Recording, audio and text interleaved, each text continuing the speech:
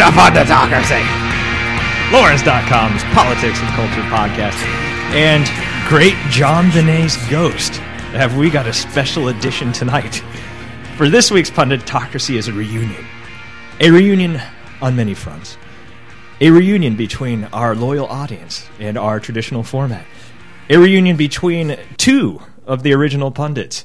And, most poignantly, a reunion between myself and my long-absent pants. It's been a long, surprisingly cold separation, my court-ordered denim friend. But before things get too mushy with me and my pants, or in my pants, let's meet our very clad panel. Rejoining us tonight, after an unfortunate drunk driving incident involving the Malibu Police Department and ethnically charged comments blaming all of the world's wars on anti-Semitic Australian movie stars, it's Aaron! Say hello, Aaron. What's going on? Oh, it's been a rough last couple months for me. Those Californian prisons are not good. Yep. Not good. Yep. They're as rough on your ass as they are on your spirit. Yeah, yes. I don't want to talk about it, okay? That's all right. Let's just not talk about the drunk driving incident and the yelling anti-Semitic comments at everybody. Against anti-Semitic Australian movie That's stars. Right. That's all right. Stay strong. However, I will. It's all right. Okay. It's all right. We've got a box of tissues in here. Stay strong.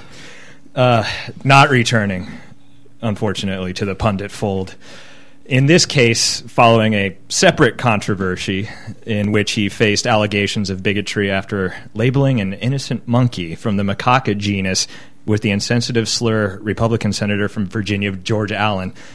A low blow, I might add. Galen will not be joining us tonight. We can only imagine he's in jail somewhere in the world. Frankly, with the mind that depraved, I mean, how could he stoop so low to call anyone, even a monkey, George Allen? That's just terrible. He deserves to be publicly flogged. That's true. I believe that's what's happening right now in Virginia. Good. But returning to the introductions, I am the recently repented Gavin. Feel free to contact us at poundingthepundit@yahoo.com. Leave comments on our Lawrence.com profile, and be sure to join us in the soul-draining void of loneliness and perversion known as MySpace. Yes, Punditocracy does have its own MySpace profile. God help us all. Please be our friends. We're so lonely. They don't care. Yeah, I know. Nobody's listening right now. I know. It's all right. But on to the topics, Aaron. On to the topics. Oh, we're actually going to talk about politics? I think we might talk about some actual current events. ABC's Path to 9/11. Oh, fantastic movie. Yes. The kerfuffle that's been raised. The kerfuffle yes. that's been raised in regards to ABC's quote-unquote docudrama, which means it's neither a documentary nor really a drama. But, yes, I haven't seen this much misleading media propaganda since Katie Couric's publicity photos. For those who haven't heard of, and judging by this thing's ratings on Sunday and Monday night, not many of you have heard of it. It was a 5-hour Odyssey. Really. Yeah, like sort of a dramatized retelling. That's right. Of the events leading up to 9/11. They were advertising it as based on the nonpartisan September 11th Commission report. One of the co-chairs of the 9/11 Commission, Thomas Keane from New Jersey, actually served as an advisor. So it actually had the patina of being legitimate. It seemed like, and it had a star-studded cast. Harvey Keitel was in it. Stephen Root. Yes, better known as Bill from King of the Hill. Oh, really? I didn't know that. As well as Melvin from Office Space. Man, that makes the movie that much better. Knowing star-studded cast. Wow. But yeah, so people are expecting this thing to, be an even-handed, fair-minded approach to the tragic history leading up to September 11th. Yeah, fair enough, right? You would think. No. As it turns out, this thing managed to slip through the cracks at ABC. It was being shepherded by a producer, writer, and director who all had ties to this evangelical filmmaking think tank. And the gist of The Path to 9/11, what ended up airing, was a pseudo-historical, politically biased piece of crap that laid all of the blame on September 11th on the Clinton administration. Oh, yes. And, while I'm sure that there's plenty of blame to go around, everyone seems to be forgetting who the president actually was on September 11th and 9 months leading up to and preceding September 11th. Yeah, and it's funny. No, that's the depressing. Yeah, the movie never really touched on that at all, did it? Yes, they would much rather spend time talking about how Bill Clinton was too distracted by the Monica Lewinsky scandal and how, on several occasions, they had Osama bin Laden directly in their sights. That's right. However, but Clinton was... Sandy Berger called it off. Yeah. He hung up the phone on the CIA operative who had bin Laden in his crosshairs. That's right. And that's because Bill Clinton was too overwhelmed with Monica Lewinsky's lips up and down on his cock the entire time. So he was distracted, the poor guy. And because of his, I don't know, sexual misconduct, he took his eye off terrorism. Off the ball, yeah. Yeah. And we all suffered on 9/11 because of it. All of this would be very damning and very compelling if any of it were true. Well, now some of it may be true. Most of the central thesis, basically, that due to Clinton's lax efforts on national security and his whoremongering ways, September 11th inevitably happened. Not the case, and the September 11th Commission never stated that. At several points in the official September 11th Commission report, they specifically refuted that allegation that Clinton was too distracted. In fact, he redoubled his efforts to try and counterbalance the Monica Lewinsky scandal by focusing on terrorism. And also, at no point... That little distraction where he lobbed cruise missiles into Afghanistan, and that was wagging the dogs, so to speak, by Clinton. That specifically, yes. That, in fact, was the only time, according to the September 11th Commission, that Clinton ever had verifiable intelligence of where Osama bin Laden was. And even that turned out to be wrong. Clinton and the CIA never had a direct shot at Osama bin Laden. And Sandy Berger especially never hung up the phone on any CIA operatives who had bin Laden in their sights. So there's political controversy surrounding this thing. It had set off a wildfire on the blogosphere. And you're thinking, this could be pretty devastating to Clinton's legacy. But no, it actually just kind of reinforced it a little more, I think. Yeah. Well, the debate that surrounded it actually did help to clear up some inaccuracies and some internet myths surrounding Clinton's legacy in regards to September 11th. But if this movie had actually been any good, it would have been twice as damning to Clinton's legacy. As it turns out, it was poorly written, poorly acted, and poorly directed. And you wouldn't think with Harvey Keitel that it would be poorly acted, but poor guy. He must be really hurting for work. Yeah, no. Or he might just be some right-wing nutbag. No, it turns out that Harvey Keitel had problems with the script and raised them during the filming, and has since come out and said that he did have many problems with it and tried to correct the course, but interesting. It's pretty much already out of his hands at that point. Well, because, sometimes with these guys, you never really know. They could have some sort of hidden agenda that never knew about. I will say this about Harvey Keitel. He's probably the only actor in recent memory who acts just as much with his ass and genitals as he does with the rest of his body. If you've ever seen The Piano or Bad Lieutenant, you know what I'm talking about. I just recently watched Bad Lieutenant. Yes. So you see, Harvey Keitel... Show me how you suck a cock. Harvey Keitel obviously has nothing to hide. That's right. But Harvey Keitel wasn't the problem here, although his acting was kind of, sub-Harvey Keitelian, if I could coin that term. But yeah, this thing, if you ended up watching this thing, and I tried to watch a few minutes of it, it looks like a really bad episode of 24. They went for that sort of shaky cams. Let's not talk shit on 24. I'm not talking any shit on 24. But that was clearly the style they were trying to ape when making this thing. That sort of that documentary style, like in your face, shaky camera. I can accept that. But they did it poorly. It looked like 24 if it had been shot by a scab during some sort of Directors Guild strike. It was just bad. And the dialogue in this thing looks like it was written by a right-wing Republican who have I'd say what you will about the Republicans. They have their convictions, they have very strong beliefs, but they're not very talented people when it comes to the creative arts. Well, now Mel Gibson. Come on. Mel Gibson's just insane. I wouldn't really label him on any side of the political spectrum except Jew-hating. Which is its own little universe. He says he doesn't hate Jews, only when he's drunk does he hate Jews. He doesn't hate Jews, he just thinks that they started all of the world's wars. Well, but they did, didn't they? Well, in fact, yes. Come to think of it, according to the path to September 11th, the ABC docudrama. Maybe that's really who's behind the September 11th attack.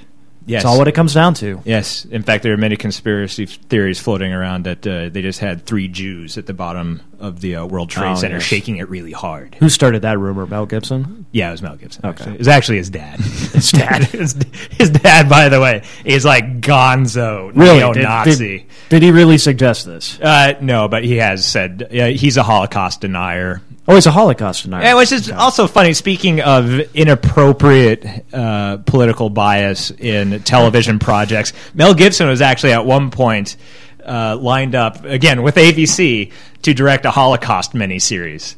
Oh, really? Yeah. I had never heard that. That would have been quite entertaining. Yeah, and that's just perfect right there. That's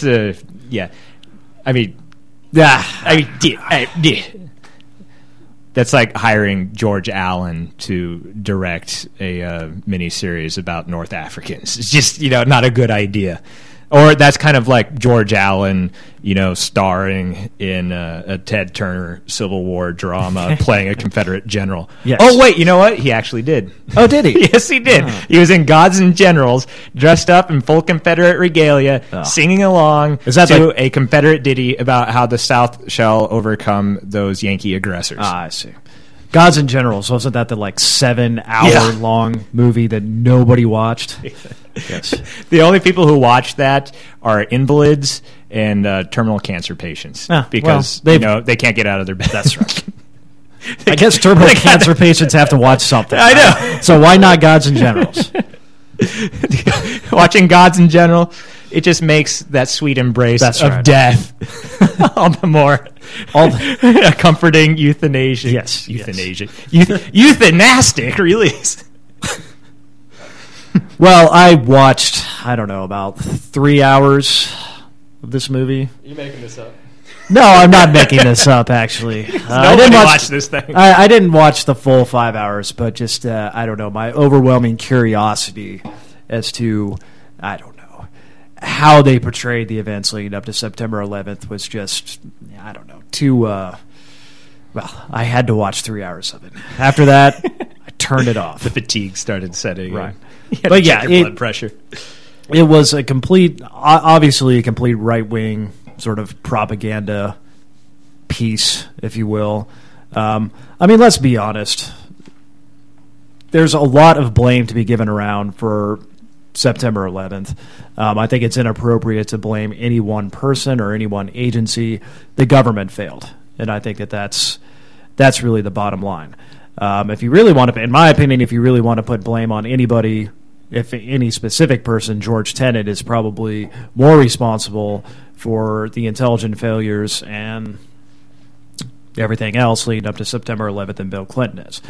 But Clinton is at fault. Certainly Bush is at fault. If you go back even further than that, you could say H.W. Bush, Reagan, even going back to Carter, all of those presidents failed to really see the real threat of terrorism and to really do anything about it. Certainly the CIA is at fault, the FBI. Obviously, Homeland Security is at fault. obviously we didn't have a Department of Homeland Security. And the one we have right now is doing such a bang-up job. But, everything from the National Transportation Safety Board to border agents to just even really local and state police, all of that failed. So to just lay blame on Bill Clinton, I think, is just wrong, and I think it's inappropriate. No. Certainly, he is somewhat to blame, and I don't think that we can deny this. I mean, there are certain actions that Bill Clinton could have taken in the years leading up to September 11th that possibly could have helped prevent September 11th. But our current president could have done the same thing as well.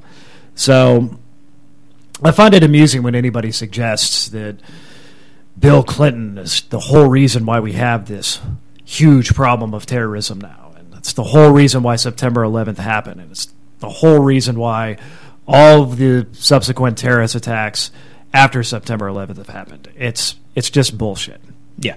Although you mentioned George Tenet, George Tenet, if we really want to get down to it, if you really are going to blame one person, George Tenet is the guy that you would target. I've heard... I haven't heard. I know for a fact that the Bush administration is now starting to turn on George Tenet, and they're even taking that tack where they don't want to directly assault Clinton because that's just unpresidential and would be too unseemly for a sitting president to do. Well, so they're looking at Tenet, which is a holdover from the Clinton days, and they're just now getting around to scapegoating. But okay, let's talk about that crocodile. It's a good thing that you brought that up, Eric. Yes, Steve Irwin. Unlike irony, Steve Irwin is dead. Let's have a moment of silence. Crickets in the moment. Shut up. The moment's over. The moment's over. Fine. But yes, this bastard over here doesn't want to pay respects to a true Australian hero. Yes, by giving him a moment of silence. Yeah, I of course feel for the man's family and think that his death was tragic and grotesque. No, you don't. I do. That is to say, the rational part of me. The rational part of you. That's right. However, the rest of me is just having a field day with the delicious karmic repercussions and how this was the least surprising celebrity death in history. Well, now I honestly next to that guy from Alice in Chains dying of a heroin overdose. I honestly thought that maybe Steve-O or one of the other jackass guys would get it before Steve Irwin. Yeah. I honestly believed that. Yes, we here at Punditocracy, we do have a death pool going, and none of us had Steve Irwin on that death pool. Steve-O, he's at the top. Was definitely on the top. But, it doesn't come to any surprise that Steve Irwin's dead. I mean, the guy made a career out of hunting down crocodiles and petting poisonous snakes and chasing gorillas. And he made an entire career of riling up animals that have several different means of killing you. That's right. So it should come as no surprise. He probably cheated death for much longer than he really should have. Yes, I believe that stingray's barb was actually the Grim Reaper's scythe in disguise. Yes. But you know what, though? At least he died doing what he loves. He did die doing it, and you know what? And there's something that should be said about that. No, and it's true. He was very enthusiastic supporter of animal rights. He was a conservationist. He dedicated his entire life and career to trying to better understand these creatures, although it still kind of mystifies me how poking an alligator with a stick really helps us understand any more about its nature. It's going to get pissed off. I think we already kind of assumed that, and it's been well documented. But, thank you for reinforcing that, Steve Irwin. But, again, it is, however, unexpected that it wasn't a crocodile that killed it. It would have been, I don't know, a lot more fun if he had been eaten by a crocodile. I think Steve probably would have wanted to go out being eaten by a crocodile. Don't you think? No, I think he actually probably had suicidal tendencies, and his entire career was just a protracted suicide attempt. Well, now there's an interesting theory. And he finally got his wish. Yeah. But we've pissed on enough graves tonight. That's all the time we have for this week's Punditocracy. A few things that don't suck before we go. Ern says, Dead Rising for the Xbox 360. I say, the new incarnation of Cracked Magazine. That's about it. Bye-bye. And I don't mind your rabid doggy. And I don't mind it when it bites. 'Cause the days are nights and the nights are longer. The watching days turn into nights. Yeah, I buy the drugs, I light the fire. I am your main supplier. I am your man and I buy the drugs. I can be the toast off all the car parked in your mind. 'Cause you left the lights on all night long. We could drive for miles and miles and miles and miles and miles and miles and miles away.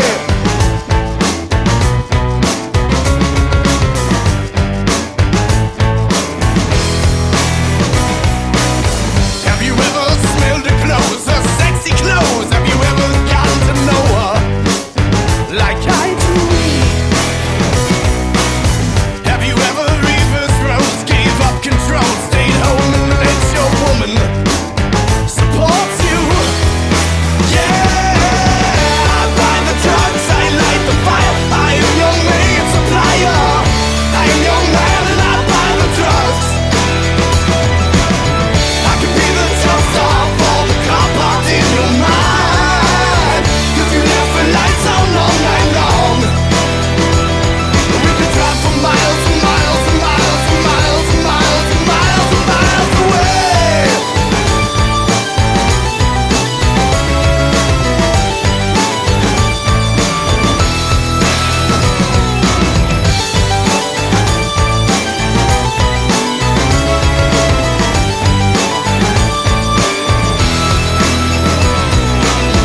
If you ever find yourself in need, you can submit your request in writing, and this is what you do.